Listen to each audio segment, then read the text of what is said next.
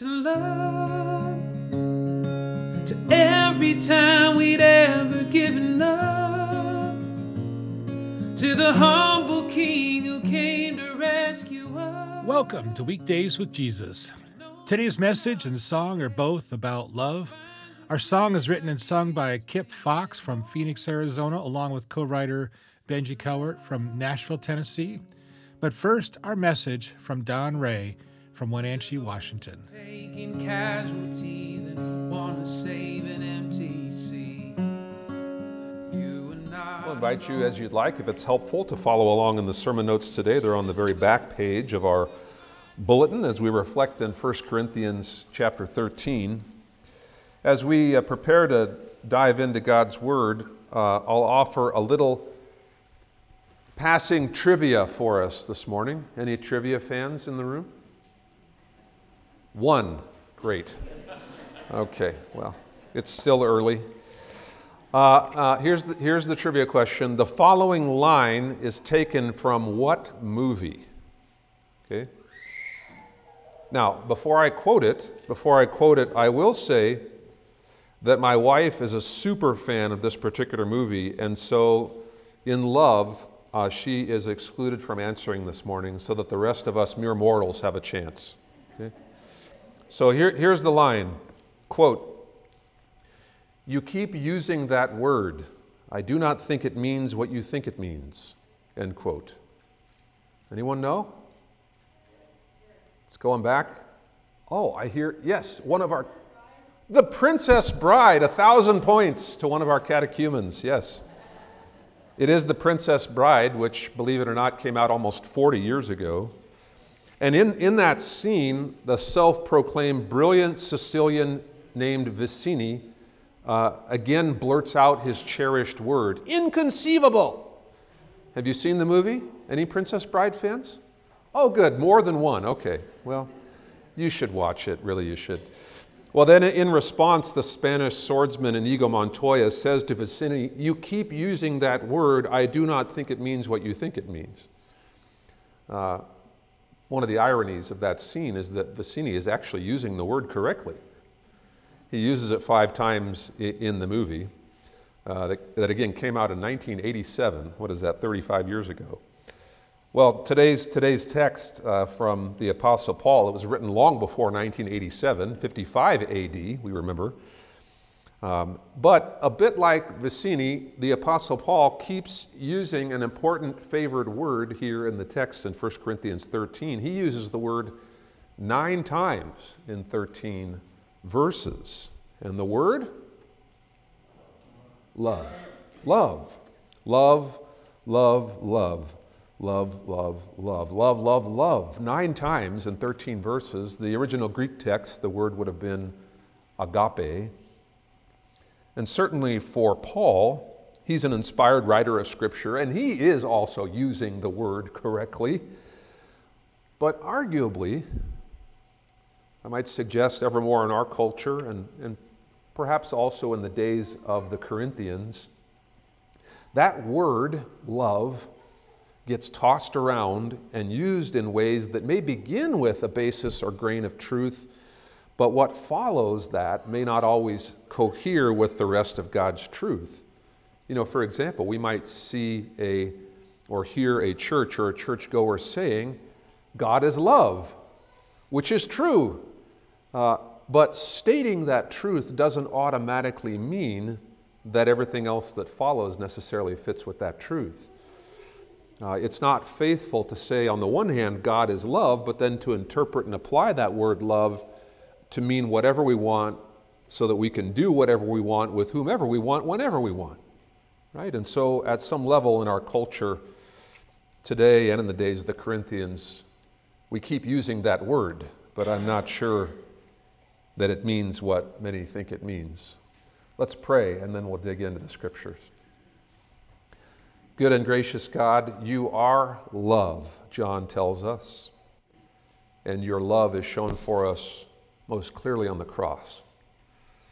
Father, as people who are loved by you perfectly through Jesus Christ, faith and baptism in him, we pray, Lord, that we can appreciate and understand and live more fully, actively, and joyfully in the love that you've shown us through Jesus Christ, and by your love abiding in us, share that love and your truth with others more fully as well. Bless us to hear, receive, appreciate, and bear fruit through your word today. In Jesus' name, amen. Well, as we look to God's word in 1 Corinthians 13, which Kathy read for us a few minutes ago, we might first ask, based on the text, if you're following along in your sermon notes, what is love not? Because that's really where Paul starts in this chapter.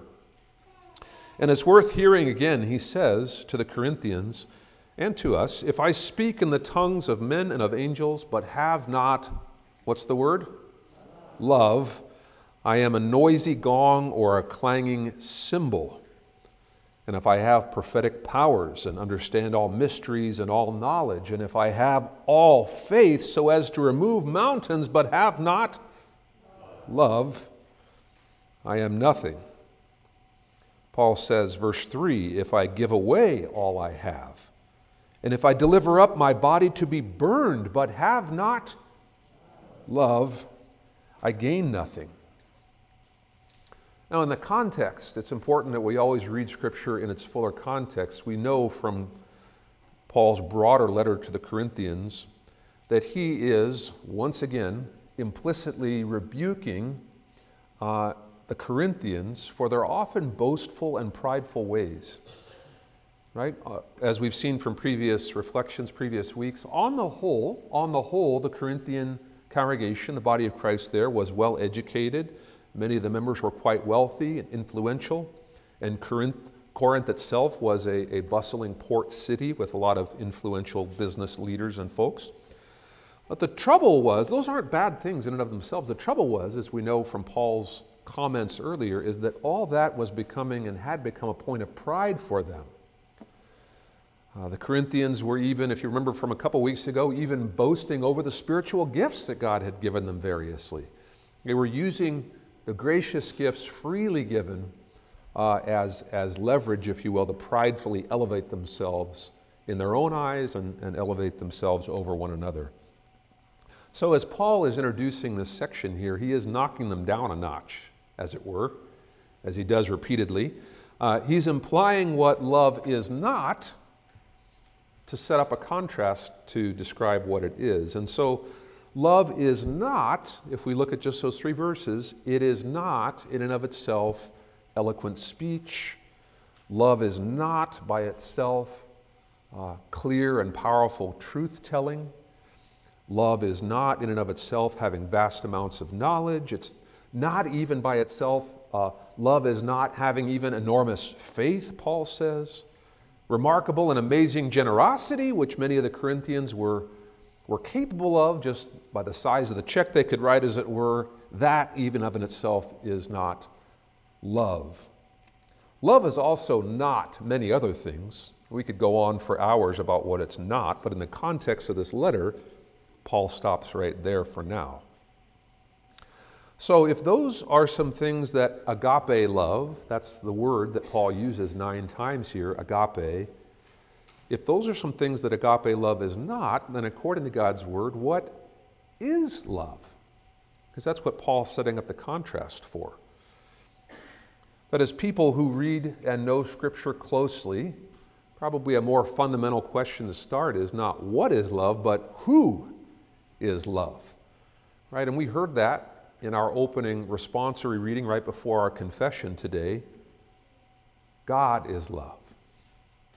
1 John 4:8, 1 John 4:16, God is love. That's who love is, God.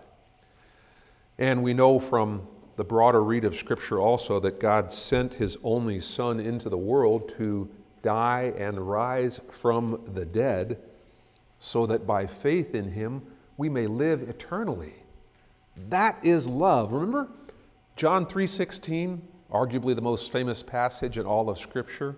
It begins usually, for God so loved the world that He gave His only Son, that whoever believes in Him should not perish but have eternal life. That's why God did that, was because He is love and He does love. And so fundamentally, agape love, as we ask what does that word mean, agape love fundamentally has nothing to do with anything we have done or might do.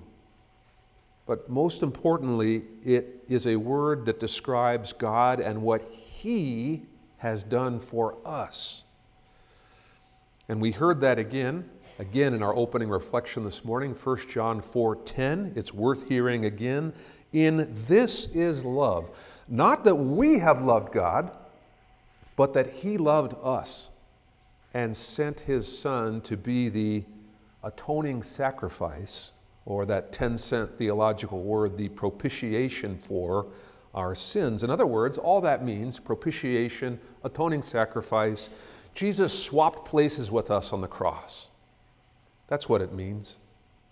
He took on all the punishment that we deserve for living the imperfect, unrighteous, ungodly, impure, sinful lives that we do.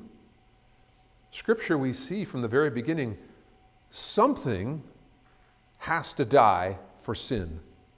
We see that all through the Old Testament, the whole Levitical law. The priests are making continual sacrifices to atone for the sins of God's people, to make God's people right in God's eyes by killing, oftentimes, animals, to include lambs. But God has killed the Lamb of God, Jesus Christ, for us. That's Romans 5:8. Beautiful verse.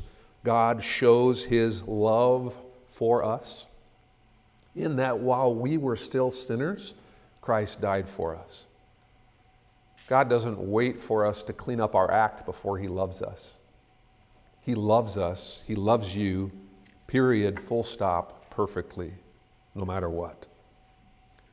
So in a word then, when we think about that, when we think about the reality, God's Word tells us that that's the death we deserve, but that Jesus has swapped places with us. He's the propitiation. He's the atoning sacrifice. That kind of love is, in Bassini's word, inconceivable. Inconceivable to think about a God who would love us that much. Or if you prefer to unpack it a little more than the words of a Princess Bride character, we could also say agape love is this. Here's a phrase for us. It is God's selfless, sacrificial, self-sacrificing love.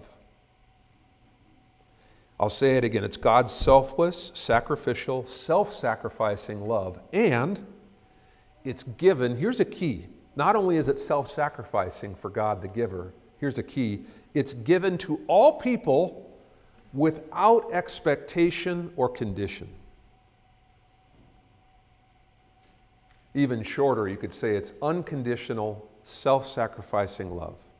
That's what agape is. And then Paul goes on then to describe it in fuller terms in verses 4 to 8 of 1 Corinthians 13. He says, agape is patient and kind. Agape does not envy or boast. It is not arrogant or rude. It does not insist on its own way. It is not irritable or resentful. It does not rejoice at wrongdoing, but rejoices with the truth. And I say the word agape instead of love on purpose, because we hear and imagine so many different things in our broken world when we hear that word love. Hearing it differently as agape alerts us something different is going on here. Agape bears all things, believes all things, hopes all things, endures all things. Agape never ends. And so, when we consider the broader context of Scripture, and we know and are persuaded that God is love, then when Paul is describing love, we can fundamentally, primarily read that list of verses 4 to 8 as attributes of God Himself, that God is patient and kind and so on. That's ultimately, primarily what is being said here. Secondarily, second to that, a far second to that, is, of course, who we are also in Christ. By the Holy Spirit dwelling in us, The fruit of the Spirit is, what's the first part of the fruit of the Spirit? The fruit of the Spirit is love. Love. And so, of course, in Christ, we're going to demonstrate that to some degree as well. But let's keep in mind, we hear this passage a lot, 1 Corinthians 13 in weddings. Maybe you had it in your own wedding or the wedding of a loved one. I, as a layperson many years ago and as a pastor, multiple times have read that passage in a wedding setting. And it's good. It's good. But again, Paul primarily in verses 4 to 8 is not talking mostly about what a future husband or wife may do or not do. Again, that is in view that God, through His Holy Spirit, wants us to live out our faith in this way. But fundamentally, it's giving us a picture of God, of Jesus Christ, of His perfect love, which we fall short of every day. Now, at the same time, if we were just to stop there, then agape love could just be another definition. It might end up remaining an abstract concept, but it's not abstract at all, because God so loved the world, He did that. There's nothing abstract about a baby in a feeding trough. There's nothing abstract about the incarnate Word of God being whipped and scourged and spit on and crucified and buried and eating broiled fish in His resurrection. There's nothing abstract about that. It's very concrete and tangible and lived. And so then by God's grace, as He loves us, He calls us then to live out that love in our life. So then the final question for us, what might agape love look like among us? Because it is not just a concept. There's a couple of points here we can appreciate. And John arguably gives us a really good picture that dovetails with what Paul is saying here. 1 John 4 is, again, the passage that we want to look at extensively, 1 John 4. And let's listen here first. This starts in verse 15. John says this: "Whoever confesses that Jesus is the Son of God, God abides in him, and he in God. God is love," verse 16, "and whoever abides in love abides in God, and God abides in him." So the first thing in terms of a tangible, concrete application that we can embrace as we think about agape love is the only way that we can begin to express it is by abiding in God's Word, by being in God's Word. John 15 comes to mind, right? At least for me, perhaps also for you, those famous words of Jesus when He says, "Abide in me and I abide in you," right? He goes on, verse 5, "I am the vine, you are the branches. Whoever abides in me and I in him, he it is that bears much fruit, for apart from me you can do nothing." You know that passage. So if we are to love others, then we must first abide in God's Word and His love for us. Be in the Scriptures. Be in prayer with His people. Be in worship as we are receiving the sacraments for the forgiveness of our sins, abiding in Jesus in these ways.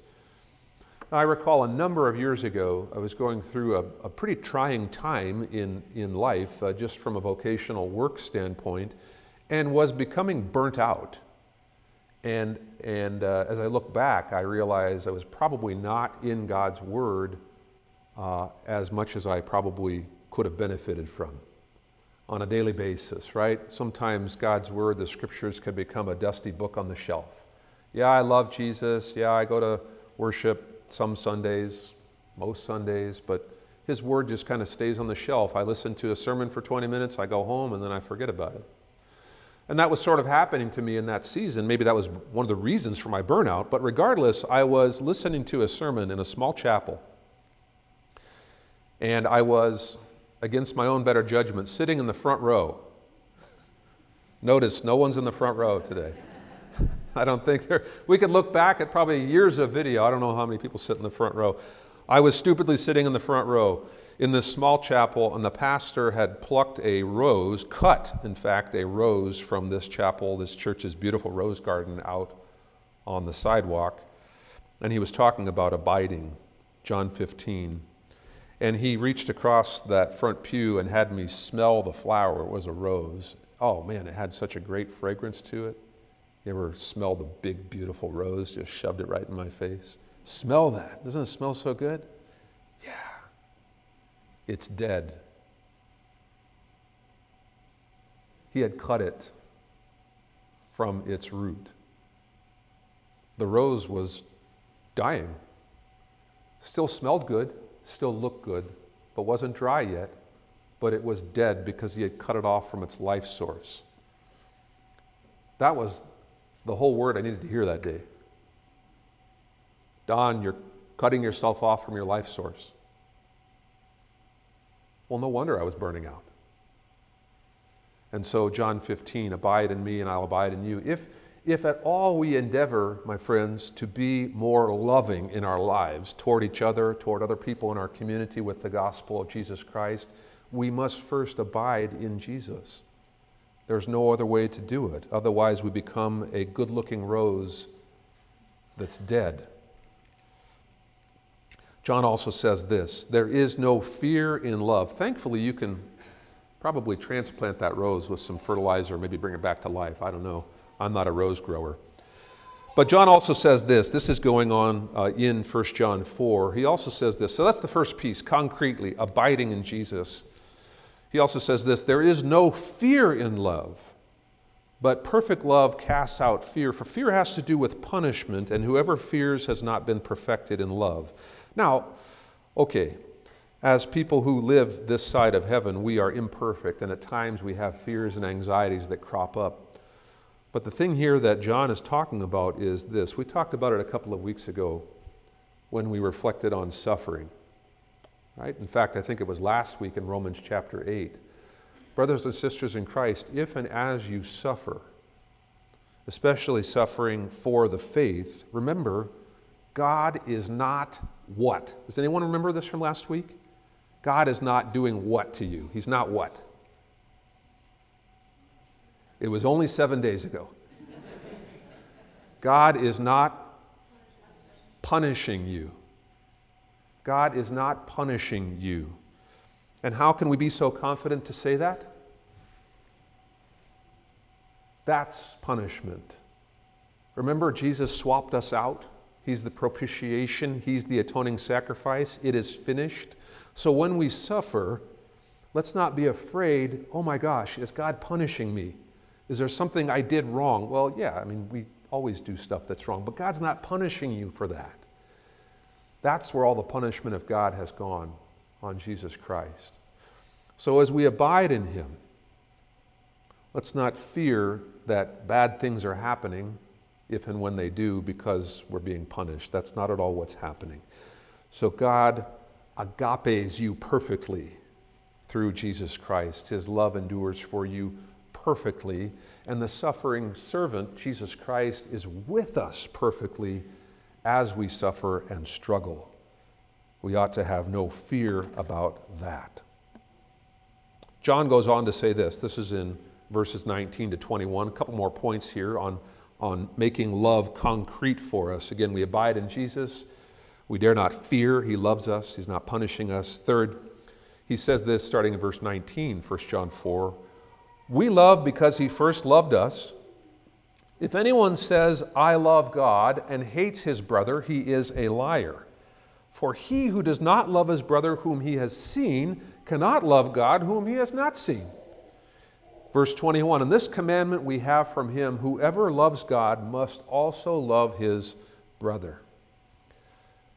Well, then another question that's good to ask about that text is, then who is my brother? Who is my brother? If I am to love my brother, who is it? Jesus says to us pretty clearly, this is in Mark chapter 3, this is verse 35, and Jesus says, whoever does the will of God, he is my brother and sister or mother. So when we put those two texts together, what John is teaching us is that in one breath, we cannot say, I love God, but then in another breath, but I hate people who do the will of God. John's saying that's ridiculous. In a word, that's inconceivable. You can't hold those two things together. They simply don't work.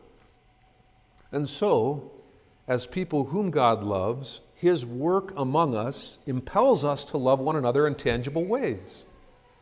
And those are going to look different, right? They're always based on at least two things. Agape love is. It's based on that love, on Jesus, the one who loves us, and it's based on the needs of the other person. If ever our desire to help someone else comes from our desire to do something good, necessarily, or to puff ourselves up, that's kind of a Corinthian love, a puppy love, if you will. But true agape love begins with Jesus and then focuses on the needs of the other person, even in spite of my own. Remember that self-sacrificing, unconditional love? It expects nothing in return. You know, especially in our working group here at St. Paul's, as we talk about what the Lord might lead us to do in terms of our future ministries, in terms of our buildings and our priorities. I have not heard this notion spoken in any of our working group meetings, nor on the lips of any of us as brothers and sisters in Christ. But I know it is something that's out there sometimes in our minds. We say this: if we can grow our school and we can get some of those members to join, then maybe they can start to contribute to the offering plate and we'll increase our offerings. Right? You ever heard that kind of line of thinking, or maybe thought it? Or if our budget is declining, we need to get more people to give. That's not agape love, because it's considering what we need, not primarily what the other needs. And agape love will frankly never take into consideration any potential reward. It won't expect anything in return. It oftentimes won't end up with any personal gain. That's true emptying. Philippians 2, God emptied himself. That's emptying love. Nothing expected, often nothing received in return. And so maybe a different way to look at that same dynamic is, what do we want for our community? What do we want for our school families? What do we want for the people in our community who don't yet know Jesus Christ?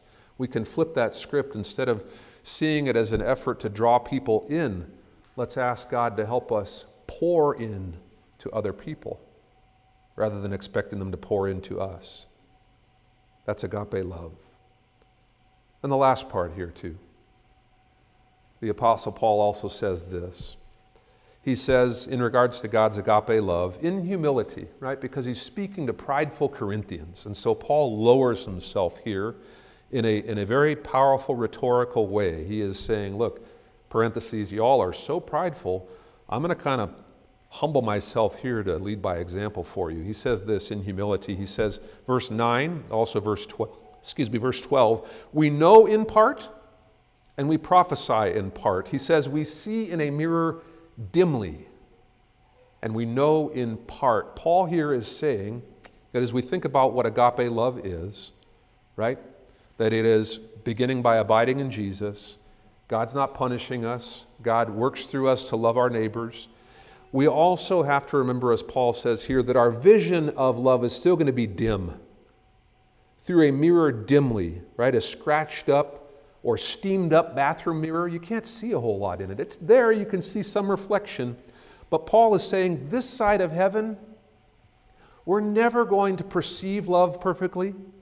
We're never going to give love perfectly. It's going to be broken at some level. The way we give it, the way we perceive God giving it to us, the way we perceive others giving it to us, even if it's done perfectly, it's still going to be received in a broken manner, as if through a mirror dimly. But we ought not let that stop us from loving other people. As I mentioned in Bible study this morning, we can't prevent our attempts to love other people out of a concern that, oh my gosh, I might not do it perfectly. Well, of course we're not going to do it perfectly. But even as we do it imperfectly, the perfect God is perfectly forgiving us. It might be perhaps as we love other people with the agape love of Jesus, we're still going to see glints of hope and love among us. It might be a little bit like the radiant sun reflecting off of a far-off living room window up in the hills. You can't see the whole house, but clearly it's there, and it's giving you a bright reminder, reflecting a bright reminder of something greater that's yet to come, who is Jesus Christ, the light of the world. And so, my fellow beloved brothers and sisters in Christ, let us love one another. For God is love, and love, agape love, is from God. Amen. To those who are so broken that it's better left unspoken, you are all welcome in this place, where the royals set their crowns on the table and sit down next to those without a name. We pass the wine, we break the bread, we bear our souls where we've been, we revel in the storm and raise our glasses up to love, to every time we'd ever given up,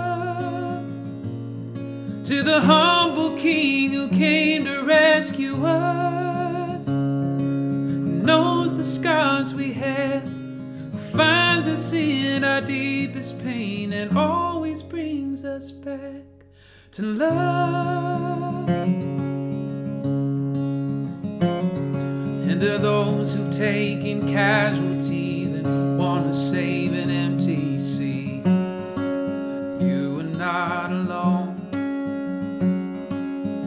Listen close and you will find the saints who've gone before their time are in every tale that's told. We pass the wine, we break the bread, we bear our souls where we've been, we revel in the stories and raise our glasses up to love, to every time we've ever given up, to the humble King who came to rescue us, who knows the scars we have, who finds us in our deepest pain and always brings us back to love.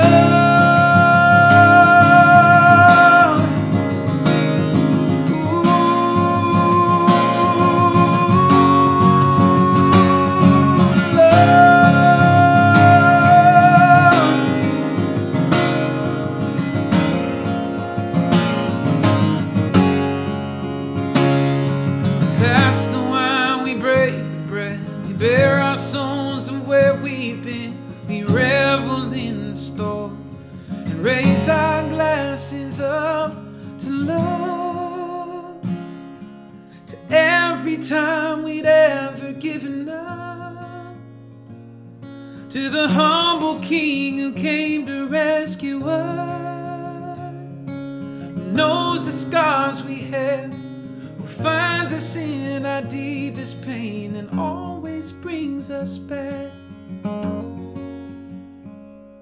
to love. To those who are so broken that it's better left unspoken, you are all welcome.